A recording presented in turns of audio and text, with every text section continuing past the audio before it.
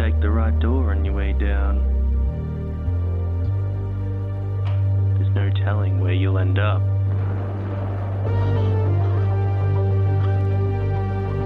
Can you make it through?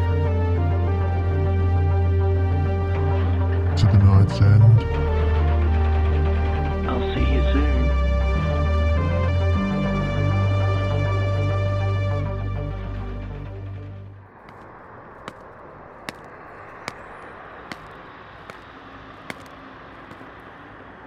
Welcome back, friend. What am I doing? Well, I'm carving pumpkins, of course. It's almost that time of year, you know. I've set the things to work. We have thousands of these to do before the 31st. That reminds me, our tale today is set on a Halloween night, where the veil is thin enough for a spill. Sit back, relax, and let's get started. Scarecrow Road, written by Lionel Ray Green.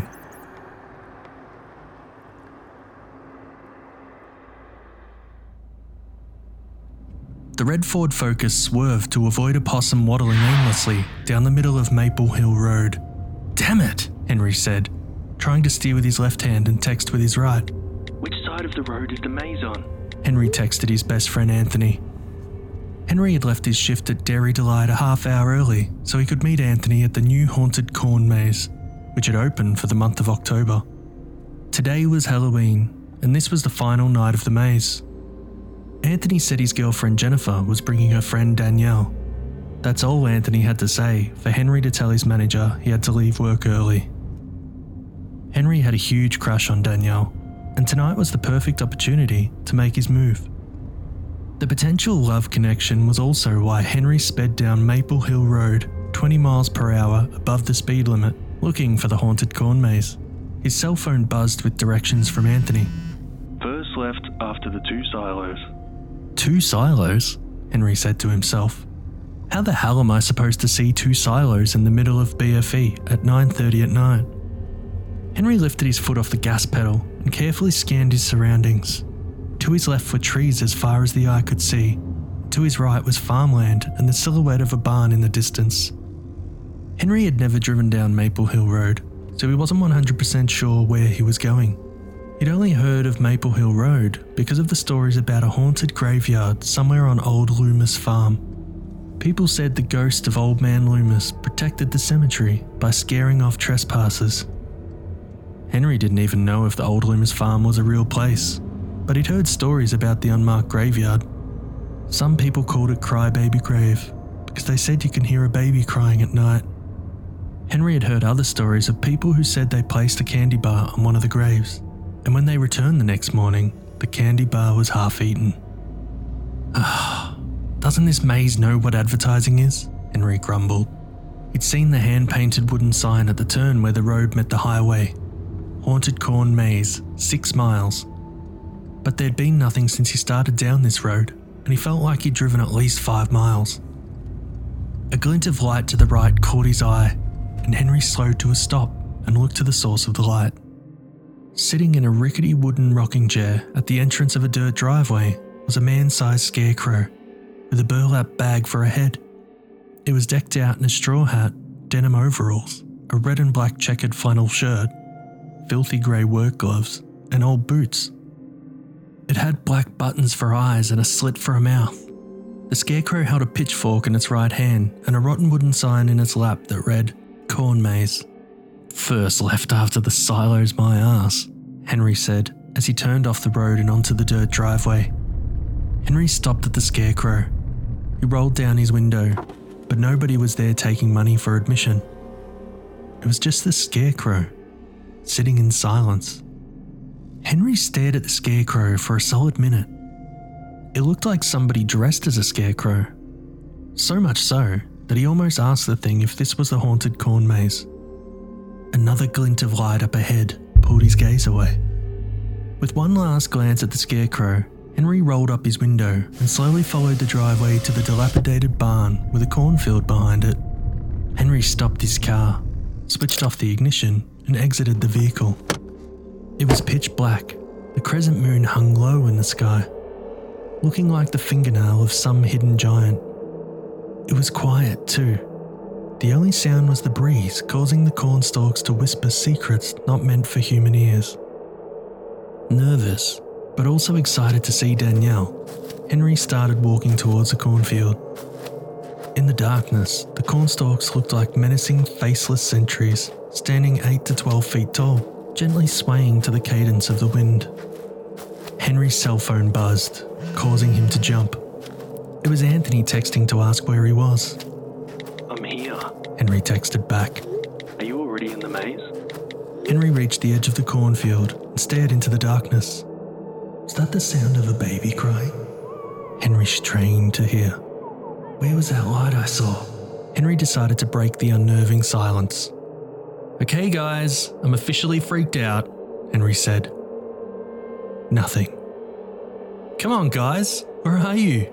Henry asked, lobbing the question at the cornfield. I'm right here. Henry turned around. The scarecrow sitting at the entrance had approached Henry from behind and now stood 10 feet away, holding its pitchfork straight up and down, with the tines pointed up at the darkling sky. I thought there was a person in there when I pulled up, Henry said. My friends told me they were already in the maze. I was looking for them. I can pay. Go into the cornfield and find them, the scarecrow said in a gravelly voice. That's okay, Henry said, fear creeping into his bones like cold water. I can wait for them in my car. The corners of the scarecrow's snake-slit mouth curved up into a smile. Henry jumped again as his cell phone buzzed. It was Anthony, texting again about Henry's whereabouts. Henry kept his eyes on the grinning scarecrow. That's my friend, he told the scarecrow.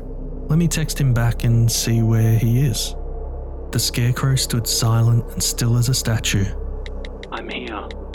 Henry texted. Where are you? We don't see you. Anthony texted back.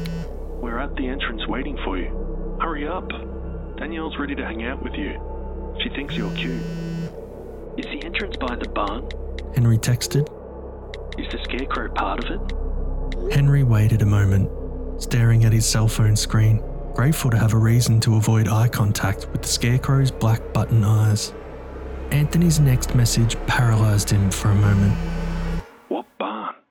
What scarecrow? Henry's eyes shifted from his cell phone to the scarecrow. The straw man still hadn't moved.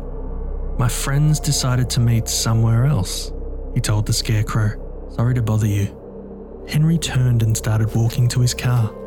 The scarecrow didn't respond and simply stood in the same spot as its burlap head slowly swiveled to follow Henry as he walked away. About 20 feet away from his car, Henry increased his pace to a jog. He was almost there. He retrieved the car keys from his pocket and dropped them on the ground as he started to push the remote unlock button. He snatched the keys off the ground, keeping his head down, and pressed the button, causing a quick horn beep that sounded louder than ever before. Wrong button. Henry pressed the unlock button on his second try, and his headlights flashed twice. Where are you going? Henry froze and looked up. The scarecrow stood across from him, on the other side of the car at the passenger side door. To see my friends and to, Henry opened his door and slid into the driver's seat in one quick motion. He jammed the key into the ignition and turned it while pressing the lock button, securing all 4 doors. When the car's engine started, Henry shoved the gear selector into drive and pushed his foot down on the accelerator. His car lurched forward, and he turned the steering wheel, aiming the car in the direction of the road. Henry's car bounced through the grassy field, his eyes laser-focused on the road ahead. He never noticed when his tyres ran over an old wooden sign on the ground with the words Bloomer's Farm scrawled in fading red letters. Henry saw the pavement of the road ahead, almost home free. 30 feet away, 20 feet, 10 feet. Henry tapped the brakes long enough to drive safely through the ditch next to the road. For a second, he thought his car was stuck as it scraped bottom, but the front-wheel drive jerked him onto the shoulder of the road. He then made a hard left turn back onto Maple Hill Road. Yeah! Henry yelled. Sayonara, you creepy son of a bitch! Henry raced toward the highway intersection, turned right, and headed home. Henry's cell phone buzzed. Are you coming or not? Anthony texted. He pulled into the empty parking lot at Lucky's grocery. The store was closed, but Henry needed to calm down anyway, so he called Anthony. What's going on, man? Anthony answered on the first ring, annoyance punctuating his question. Dude, you won't believe what just happened to me, Henry said. I went to this other corn maze, and this scarecrow was there with a pitchfork, acting all weird. I just got the hell out of there. Scarecrow? Anthony said. What other corn maze? There was a corn maze on the right. Henry's reply ended in a choked gurgle as his phone dropped to the floorboard. He looked down and saw 4 bloody pitchfork tines poking through his chest. You still there? Henry? Henry? He could hear Anthony's distant voice from the floorboard. Henry glanced in his rearview mirror.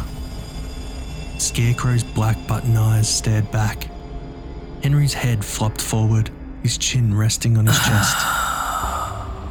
The Scarecrow pulled his pitchfork free, exited the car, and walked into the woods behind Lucky's. Just before midnight, the Scarecrow arrived at Old Loomis's farm, grabbed the wooden rocking chair at the entrance, dragged it to the barn, and tossed it inside the decaying structure. The Scarecrow walked into the cornfield, letting the sound of the baby's cry guide him to the clearing, dotted with a dozen small unmarked gravestones and a large wooden cross. I have a little treat for you, the Scarecrow said. It then started raking the ground with the blood-soaked tines of the pitchfork, blending blood with dirt. Eat up, little ones, the Scarecrow cooed. Dozens of tiny spectral fingers emerged from the ground like glowing grubworms. They snatched at the flecks of crimson staining the dirt and disappeared back underground.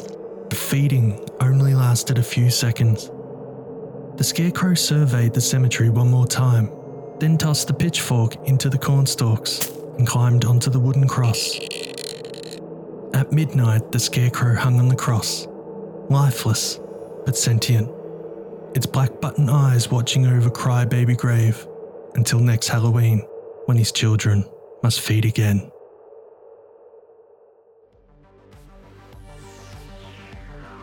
You've been listening to the Night's End podcast, which is a production of Dissonance Media.